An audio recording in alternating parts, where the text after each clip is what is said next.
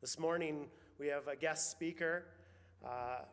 Pastor Kurt is leading the new church in Saskatchewan that we are working with, and we've invited him here. He is our church's representative there, so we are trying to get to know him very rapidly, and one of the best ways for us as a congregation to know him is for him to be here visiting with us. So greet him afterwards as you get an opportunity, and we'll welcome Pastor Kurt to come speak to us this morning. Good morning. It's really good to see you all. If you have a Bible, please open to Romans chapter 5. Romans chapter 5.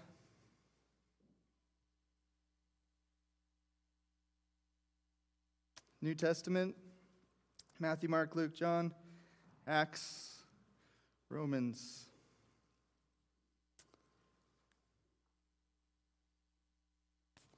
Romans chapter 5. It's a joy to be here with you all and to be mutually strengthened by you. We're looking forward to getting to know you and to see evidence of the Lord's work in your life.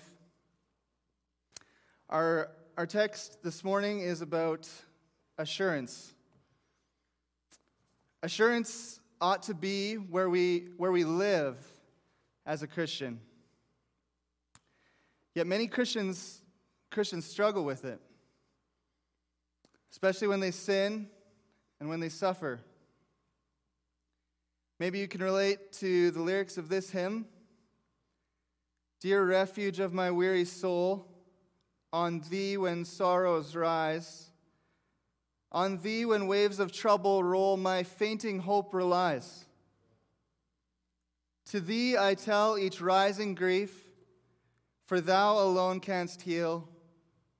Thy word can bring a sweet relief for every pain I feel. But oh, when gloomy doubts prevail, I fear to call thee mine. The springs of comfort seem to fail, and all my hopes decline. Yet, gracious God, where shall I flee? Thou art my only trust, and still my soul would cleave to thee, though prostrate in the dust. Maybe you're here this morning and you feel prostrate in the dust. Maybe even last night, fell on your face again, the same sin you've been struggling with. Or maybe you're in deep suffering and you feel like it's hard to even look up to heaven.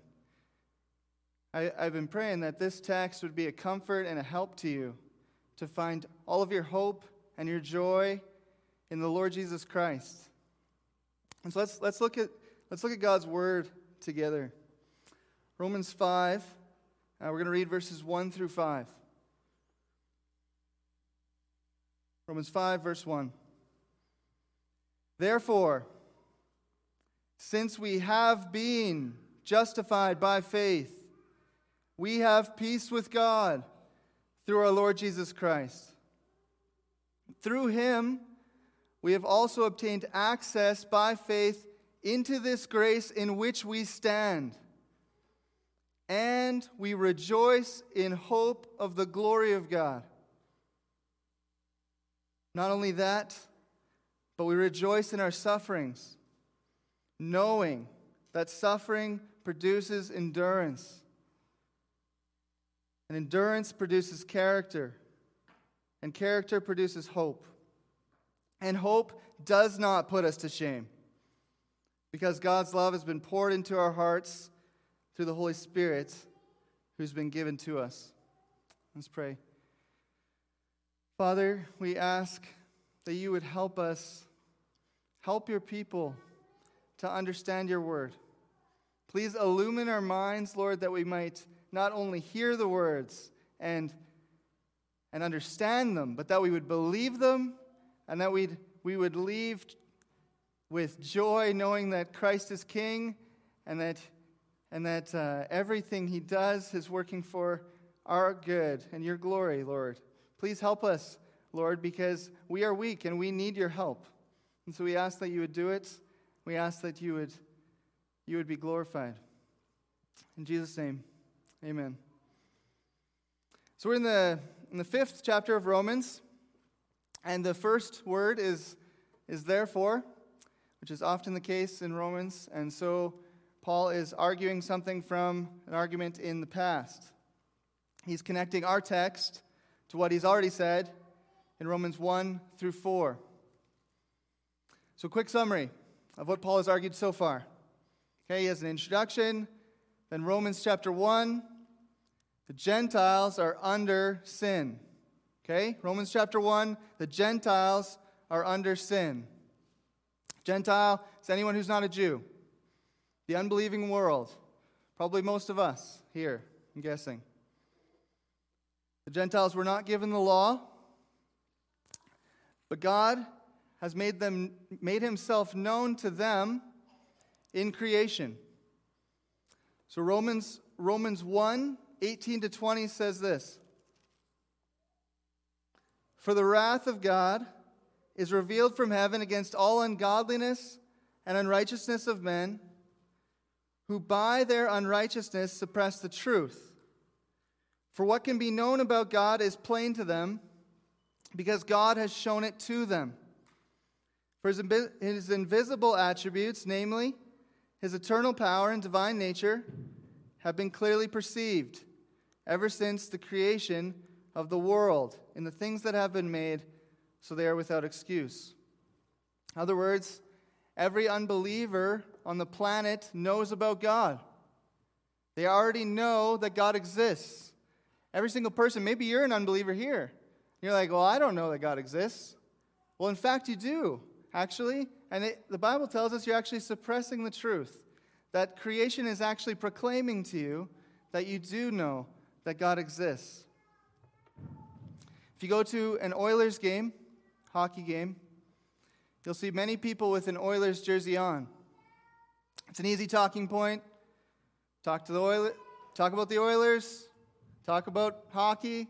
You run into someone at the game, you're like, okay, I can obviously talk about hockey. You probably know who Connor McDavid is or someone other than that. And so you end up discussing that with them. Anyways, you talk with them, and you have this talking point. It's actually the same thing that happens with unbelievers. So when you talk with them, they actually have this inherent sense that God exists already. And so you go to them, and they already have a creation around them. They don't have an Oilers jersey on, but they've got creation. You can point to creation, say, God made this. And they know that it's true. They're suppressing it, but they know it's true. And Paul actually argues that every unbeliever already knows they deserve to die. That's actually Romans 1:32. He goes on a list of sins here. Then he says, though they know God's righteous decree that those who practice such things deserve to die, they not only do them, but give approval to those who practice them. So actually, talking to an unbeliever, they actually know that they deserve to die because of their sins. That is a great advantage for you in your evangelism. You're already starting out with people that you can point to creation, say God exists, they know it, and they deserve to die for how they're living and for who they are. So the Gentiles are under sin, and they know they deserve to die. They cannot justify themselves by saying they don't know about God, so that they are not accountable. They do know about God from creation, and they suppress the truth. Okay, so Romans 1, Gentiles are under sin. Romans 2, the Jews are also under sin. The Jews are also under sin. Romans 2, verse 1. He's talking to Jews. Therefore, you have no excuse, O man, every one of you who judges, for in passing judgment on another, you condemn yourself because you, the judge, practice the very same things. Okay, so what he's saying is, you got these Jews who have the law, they're looking at the Gentiles, and they're like, you guys are so wicked. And then over here, they're also practicing the very same things, maybe in a different way, but in reality, they have the same sinful hearts. Paul gives a summary statement of his argument. The Jews and Gentiles are under sin in Romans 3, verse 9. What then? Are we Jews any better off? No, not at all. For we have already charged that all people, both Jews and Greeks, Jews and Gentiles, are under sin. So everyone's under sin. From Romans 1 to 3, you get this argument where Paul is trying to painstakingly show us that there is nothing you can do to get right before God. There is nothing that anyone has ever been able to do, Jew or Gentile. They are sinners, and they're unable to get to God, and they are under the wrath of God, under the judgment of God. And so Paul leaves the reader at this point kind of wondering, how could a person ever get right with God? Like, I know the Gentiles can't, but the Jews, I mean, they have the law. Surely they can get right with God. How can a person be justified before him? If we cannot justify ourselves, what chance do we have? It's actually the most important question in the world that you could ask. How can you be made right with God? If you're unsure about that question, that's a dangerous place to be. How can I get peace with God? So Paul gives the answer in Romans 3, the rest of Romans 3 and 4. Gentiles are under sin, Jews are under sin. Now, God saves sinners by grace alone through the work of Christ to be received by faith. That is a loaded statement, but I'll just show you it here in Romans 3, 21 to 26. He says, "But now the righteousness of God has been manifested apart from the law, although the law and the prophets bear witness to it. The righteousness of God through faith in Jesus Christ for all who believe. For there is no distinction, for all have sinned and fall short of the glory of God, and are justified by his grace as a gift through the redemption that is in Christ Jesus, whom God put forward as a propitiation by his blood." So propitiation, he absorbed the wrath of God. He took the judgment of God upon himself that we won't have to be under that curse of the judgment of God. Whom God put forward as a propitiation by his blood to be received by faith. This was to show God's righteousness, because in his divine forbearance he had passed over former sins. It was to show his righteousness at the present time, so that he might be just and the justifier of the one who has faith in Jesus. Okay, so the gist of this, obviously there's whole sermons on all of these sections here, but the gist of this is you cannot get right with God based on anything you bring to the table. You must come to God based on what God has brought to the table in his Son. You must trust in Christ and Christ alone. That is your only hope of being justified before God. And he does it as a gift. He forgives our sins, and he bears the wrath of God to our sin by standing in our place. And then he clothes us in his righteousness. So there's no working before God that can overcome our sin. Instead, we must rely on what Christ has done. Okay, so we do this by faith. It's the last verse we'll look at before we get into our text. Romans 4, 4-5. "Now to the one who works, his wages are not counted as a gift, but as his due. And to the one who does not work, but believes in him who justifies the ungodly, his faith is counted as righteousness." Okay, so maybe you're here today and you're ungodly. Maybe you're not saved. You have no desire for God. Maybe that's you. Maybe you're here and you are ungodly and you're wondering, how in the world can I be right with God? Well, this text shows us that the ungodly can actually be saved. You actually can be saved. Even if you're full of sin, even if your life is riddled with sin, you can come and be saved because Christ was a sufficient sacrifice. He paid fully for sin. And so, by faith, by trusting in his work, not your own, you can be justified before him. Or maybe you're here and you've been coming here a while, or you've been coming to church a long time, but you actually don't believe any of this stuff. You're kind of fooling everyone else. Maybe you're here and you're kind of like, well, yeah, I'm glad I'm here. Maybe people think you're saved, but you have no desire for Christ. I want to assure you that God is not fooled. God is not fooled. The thoughts and intentions of your heart are not hidden before Him. You will not stand justified before God on Judgment Day because everyone here is convinced you're saved. If you have not actually rested your life on Christ, you will not be saved on the last day. So I want to encourage you, I want to urge you to repent. Repent and trust in Christ. Christ came very meek, and He is a meek Savior. But He's going to come back with vengeance to make war on His enemies. And so if you're an enemy, you want to repent and turn. He's a strong king who's going to come and judge and make war. And so repent and turn to Christ. He's a strong Savior. He's able to save you. You don't need to pick up your life and do better. He said, come to me, all who are weary and heavy laden. You're weary and heavy laden. Come and be saved. He will not turn you aside. Jesus will not cast you out if you come to Him for mercy. He's able to justify the ungodly. Okay, so Gentiles are under sin. Jews are under sin. God saves us by grace, based on the work of Christ.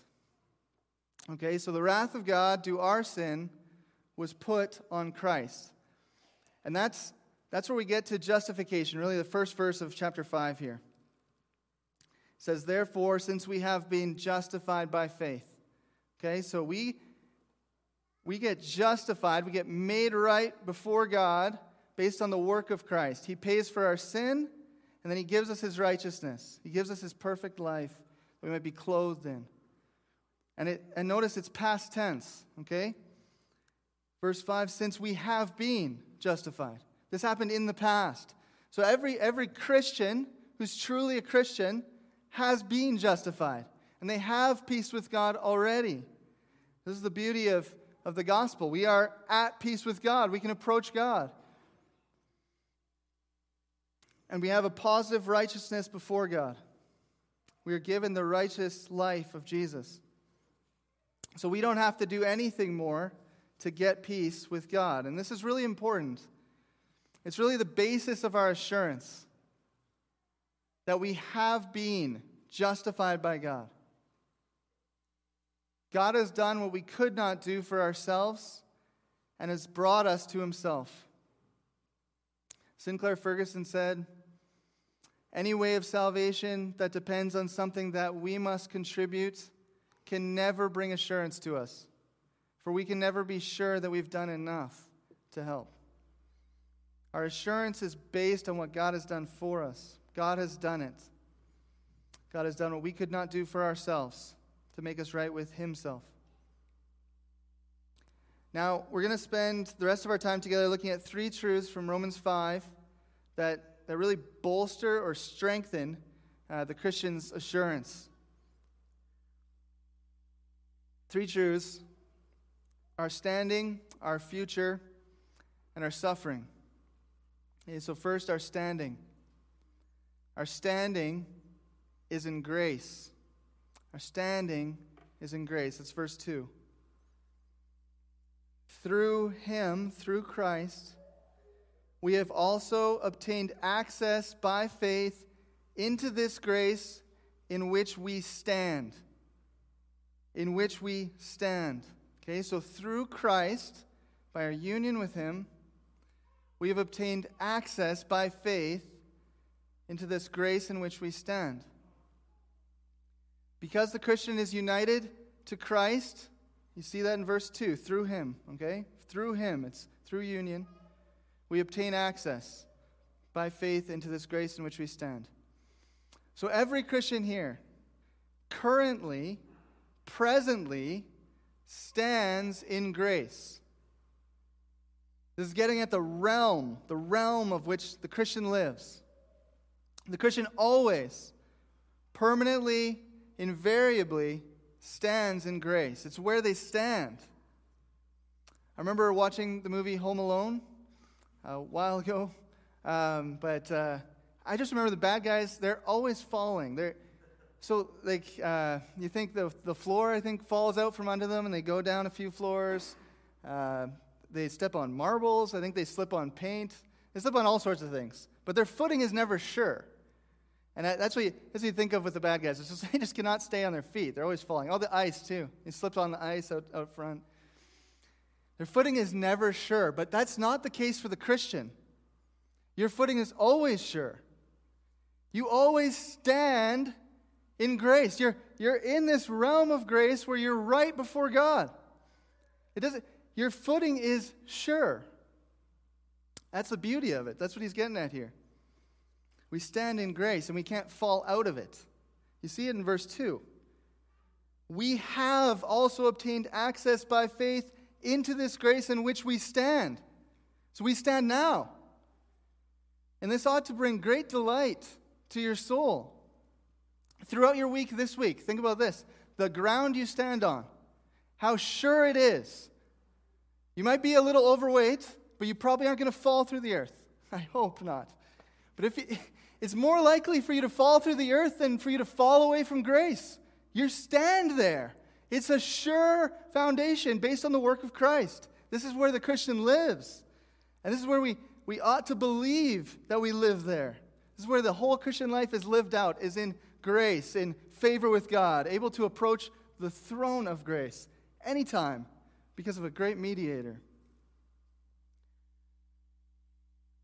I love Romans 8:32. If God did not spare his own son, how will he not also with him freely give you all things? Because he didn't spare his own son, he did the harder thing by crushing his son. Why would he withhold the blessings that his son bought? Approaching God's throne boldly. You can come boldly. In your sin, you can come boldly to an advocate. Jesus Christ the righteous. And it's a beautiful thing. We must believe that we permanently stand in favor with God. Okay? Well, you say, what if I sin? What about if I sin? God will surely be mad at me then, and I will no longer stand in grace. But the reality is, brothers and sisters, your sin that you just committed as a Christian, I'm talking brothers and sisters here, your sin has been purchased at the cross, past, present, and future. It's gone. God is never angry in wrath towards the Christian, in judgment towards the Christian. Jesus took all of that on the cross. And you don't have to work or do better to get favor with God. Jesus earned all of the favor that you could ever get. How could you ever add to that? And you are in him. Okay? And I'm not saying God doesn't discipline you, okay, when you sin. So God does, in a sense, show his displeasure toward Christians when they sin. There's a sense in which you should feel that. And he does. He disciplines you. He brings you back. But in reality, though, it's now as a father. You've been made a son, and so you can actually be turned back to God in grace as well. Okay, so if you're wondering, is God upset with me? Do I just need to do better? He's frustrated with me. Ask yourself this question: is God upset with Christ? Because you are in him. That's what the beginning of verse 2 is getting at, that through him you have access to grace. And so if you are in Christ, if you've been united to him, God is not angry in wrath towards you. He is a father who disciplines, and sometimes it can be very severe. The discipline can be very severe. You could go on for a while about that, but that does not mean you don't stand in grace. Perpetual favor before God. If you are in Christ, there's no more wrath left for the Christian. And our standing in grace strengthens our assurance, because we no longer fear the wrath of God when we sin. When we sin, we can still pray, Abba, Father. We can still pray, Abba, Father. And we can expect a fatherly response when we come to God through Christ. We can know that God will not bring you into judgment for that sin, because he brought his Son into judgment on your behalf. Our standing is in grace. Second, our future. Our future is secure. This is the second half of verse 2. Our future is secure. Through him, so this is still through him, we've also obtained access by faith into this grace in which we stand. And we rejoice in hope of the glory of God. We rejoice in hope of the glory of God. So you start the Christian life at peace with God. You continue the Christian life standing in grace. And then in the future, you look forward to the glory of God. We rejoice in hope of the glory of God.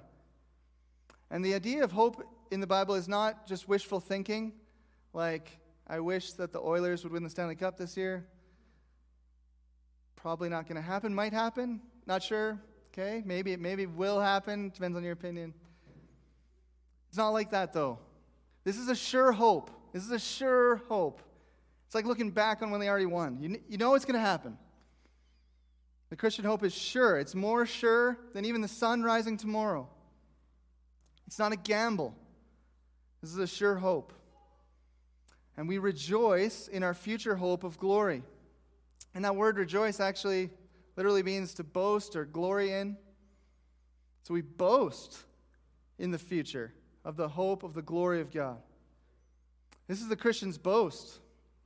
The sure hope of the glory of God. When you work a job, you expect a paycheck every couple weeks because you earned it. You're sure you will get paid. It's good because you can be sure, maybe you can make your mortgage payment and maybe you won't starve to death. Okay, so it's good. You're sure about that. But the Christian knows that Christ worked on their behalf. Jesus did not do everything necessary to get you a paycheck. He did everything necessary to win your hope of the glory of God, to win your joy in God forever. It's just so much better than a paycheck. There's no hope like this. You think about it. Okay, so you get a paycheck, it's going to give you some money for food. But it does not help you when you die. Paycheck may help you pay the bills. It's not going to help you on Judgment Day. You have to work for a paycheck. But Christ has worked for you, and his work was really good. You get a massive reward for someone else's work. And Christian, in Christ, you have an inheritance that is unfading and kept in heaven for you. 1 Peter 1:4. There's an unfading inheritance being kept there for you. Well, you say, well, that's a long way off. How am I supposed to be excited about something that seems so far away? To that I say, well, do you make time to think about your retirement savings? Do you make time to think about saving up for your kids to go to college or to get married? It's pretty far off. You still think about it. And these are good things to think about. But surely, it's better to look beyond that to the treasure you're going to have in heaven. This will strengthen your assurance when you live in a sin-stained world. If your mind is fixed on heaven and the glory that is coming there, that is going to change how you view and how you live life now. Ephesians 1:14 says, the Spirit of God himself is your guarantee of a future inheritance. So boast. Boast in the hope of the glory of God. This is something we can actually talk about. This is something that can come out of you regularly. I'm going to heaven. I'm going to be with God forever. Like this is better than anything in this life that you could have. Think about all the lesser things that we boast about. Our skills to work a job. Maybe you're really good at your job. Well, how long is that going to last? 30, 40, 50 years? Eventually you're not going to be very good at it. Or you're going to die. Our athleticism. I like sports. But if you didn't know, you don't get better at them over time. It starts getting worse and worse. And if you're not athletic, maybe you boast in your favorite sports team instead. But eventually they won't be good, too. Teenagers, maybe you boast about being funny, or how good-looking you are, how smart you are, what college you might get into. These things don't last. You will not look the same 50 years from now. Your brains may fail. Wouldn't you rather boast in the fact that your name is written in heaven? Your name is written in heaven. This is what Jesus said. Don't even boast that the demons and the spirits obey you. Boast that your name is written in heaven. You're going to get to be with God for all of eternity. And He is going to bring you into joy unspeakable, the hope of the glory of God. Psalm 16:11, in God's presence there is fullness of what? Joy. God's presence there's fullness of joy. And at His right hand are pleasures forevermore. So boast in that. Boast that you're going to be with God forever. Our standing and our future strengthen our assurance. Lastly, this one might surprise you, our suffering. Our suffering. Our suffering produces hope. Okay, verses 3 through 5. Not only that, so as if it could get better, not only that, but we rejoice in our sufferings, knowing that suffering produces endurance, and endurance produces character, and character produces hope. And hope does not put us to shame, because God's love has been poured into our hearts through the Holy Spirit who's been given to us. We rejoice in our sufferings. And these kind of seem like odd verses, maybe, to you. Don't they? You rejoice in that which hurts you? But notice it's not even commanded. This is assumed. This is what Christians do. Look at verse 3. Not only that, but we rejoice. We boast. We boast in our sufferings. This is what we do. This is what we do as Christians. When we're born again, we actually boast in suffering. It's an indicative. It's not an imperative. So it's not a command. This is just what Christians do. And this is really something the world knows nothing of. They know nothing of peace with God. They know nothing of standing in grace or future glory. But they definitely, think about your friends at work or people that you know, they definitely know nothing of boasting or glorying in their own suffering. That's an impossible category for an unbeliever. How can you boast in your suffering? How can people boast in things that hurt them? Well, here's how. We can boast in suffering because we know what it is producing in us. Suffering is not an end in itself. It's a means to our holiness and our hope. It's a means to our holiness. Think about it. If you really want to grow in self-control, okay, with anger, maybe you struggle with anger, you want to grow in self-control. How is it going to be helpful for you if you never get into a situation where you're pressed and where you normally get angry? You get into that situation again. How is it not going to be helpful if you don't ever have those trials come? If they don't come, how are you supposed to know you're growing? Okay, think about patience too. Same sort of thing. With Hudson, we have a 5-year-old and a 1-year-old. And with Hudson, especially when he was in the 2s there was just a lot of correction needing to happen, okay? And maybe 10 times in a day, I think I'm pretty patient. And then the 10th time, he does the same thing. Oh, I'm not patient. Lord, help me. I need endurance.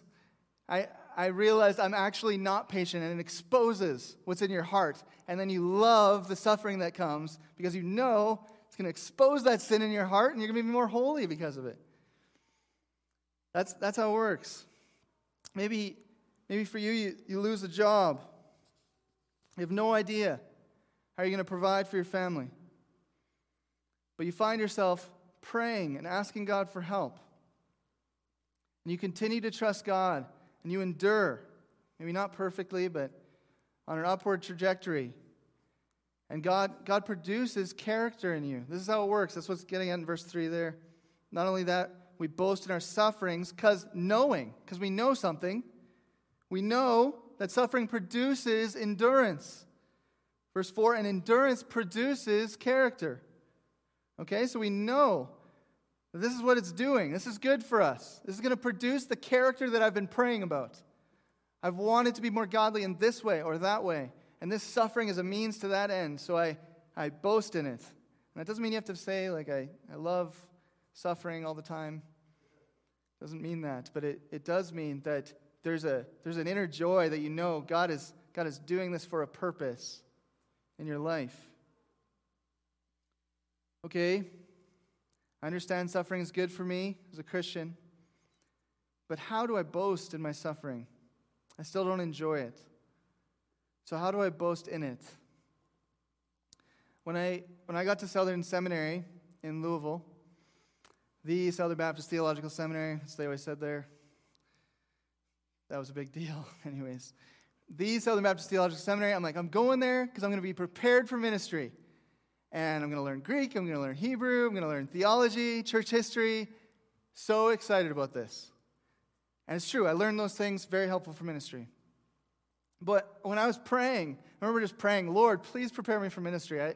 I don't know exactly what this is going to take. And I remember the Lord brought particular suffering into our life while we were in seminary. We had infertility in between Hudson and Haddon. And for 2 years, we tried to get pregnant. And eventually we did after 2 years. And then 11 weeks in, we had a miscarriage. And, we were so excited when we got pregnant and then so devastated once we had a miscarriage. And I remember just going home and just crying with Janet. And I didn't have any answers anymore. Church history wasn't helping me. It wasn't helping me with my suffering. But through the process, through prayer, and just seeking the Lord and just begging for help, just desperate, really, learned endurance, and it produced character. And now we're at this place now, I cannot go back to the person I was before that. I cannot be that person again. That person's gone. Through the suffering, endurance, character, now I'm a new person. And so, even though it was extremely difficult, I boast in that suffering because I know what it produced in me and that God knows better than I do how to produce proven character in my life. So think back on your years. I'm not the same person I was, but what about you? Have you seen through your suffering how the Lord is bringing you through, Christian? This is what He does. This is what He does. This is how you can embrace suffering in the hardest times. You know that it's producing proven character in you. And I actually want to make a distinction here. This text is not teaching a work salvation or a work sanctification. AKA, if you suffer perfectly, God will change you and you will be sanctified by it. But you have to be perfect. No. Instead, this text demonstrates that a truly born-again Christian, a justified Christian, will endure suffering. They will. They'll make it through because God will not allow them to fall away in the midst of it. And after you are done suffering, if you are truly saved, you will look back on your life and see how God has used it to produce something in you. And so this is the confidence that we have in suffering, is that God is not going to completely crush you. He is not going to destroy you to the point where you're gone and you don't believe anymore. If you are truly a Christian, this will just produce refining, that you will become more godly because of it. So you can boast about your sufferings because you know unshakably what they are producing in you. Okay, so when you lose that job, you go through infertility, when you're lonely in old age, when cancer hits, do not despise the suffering. Because it's a means by which God strengthens your assurance. Pray for God's help to endure it. God will produce character in you. And then, that's actually not the end of how this verse ends. When this happens, you'll actually have hope. So it ends in hope. And hope will not put you to shame. Okay? So you'll not be put to shame in the last day because God has loved you. That's the next argument here in verse 5 at the end. He says, endurance produces character, verse 4. Character produces hope, verse 5. And hope does not put us to shame, because God's love has been poured into our hearts through the Holy Spirit who's been given to us. Hope does not put us to shame. So this verse is not just simply saying that he's loved us in the past, actually. It's saying that God is continually reminding us of his love for us at the end of suffering, basically, through the Holy Spirit who he's given us. So it's called a perfect. So it's in the past and also continuing in the future. So as you suffer through trials, God regularly reminds you of his love for you by the Holy Spirit who's in you. And the Holy Spirit glorifies Christ. He reminds us of Christ. That's actually what verses 6 through 11 are about the work of Christ. We're not going to talk about that. But this is a reminder and a comfort that you will not face judgment on the last day. You have true hope. This is actually producing character in me. You look back on your life and you're like, oh, I'm actually changing. I'm actually growing from this suffering. Now I have hope that I'm truly converted. That's the idea. So if you look back on your life as a Christian, you can probably see some of this. When you're in the midst of suffering, you don't see it. A lot of times it's just a fog. You're like, I don't understand what's going on. This is really difficult. Lord, help. But then you look back, maybe 5 years later, something, and you're like, man, I'm a completely different person. Because the Lord has done that in me. And then that gives you hope that the Lord is in fact inside you, that the Holy Spirit is in fact working in your life. God does indeed love you. As I close here, I'm just going to read this hymn here, as the hymn puts it. It's How Firm a Foundation. It says, how firm a foundation, ye saints of the Lord, is laid for your faith in his excellent word. What more can he say than to you he has said, to you who for refuge to Jesus have fled? In this part, listen to this. When through fiery trials thy pathway shall lie, my grace all sufficient shall be thy supply. The flame shall not hurt thee. I only design thy dross to consume and thy gold to refine. End quote. Brothers and sisters, don't despise suffering. God is using it to refine you, that you might have hope. And this week, consider where you stand. You stand in grace, Christian. Consider the surety of your future. The glory of God is coming. And consider your suffering and the hope that it is producing in your life. Let's pray. Father, we thank you for your word. Lord, we pray that you'd help us believe it.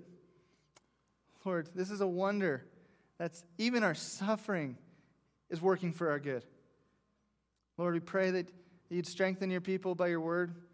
You'd strengthen us this week to also proclaim the excellencies of Christ to others around us. We pray these things in Jesus' name. Amen.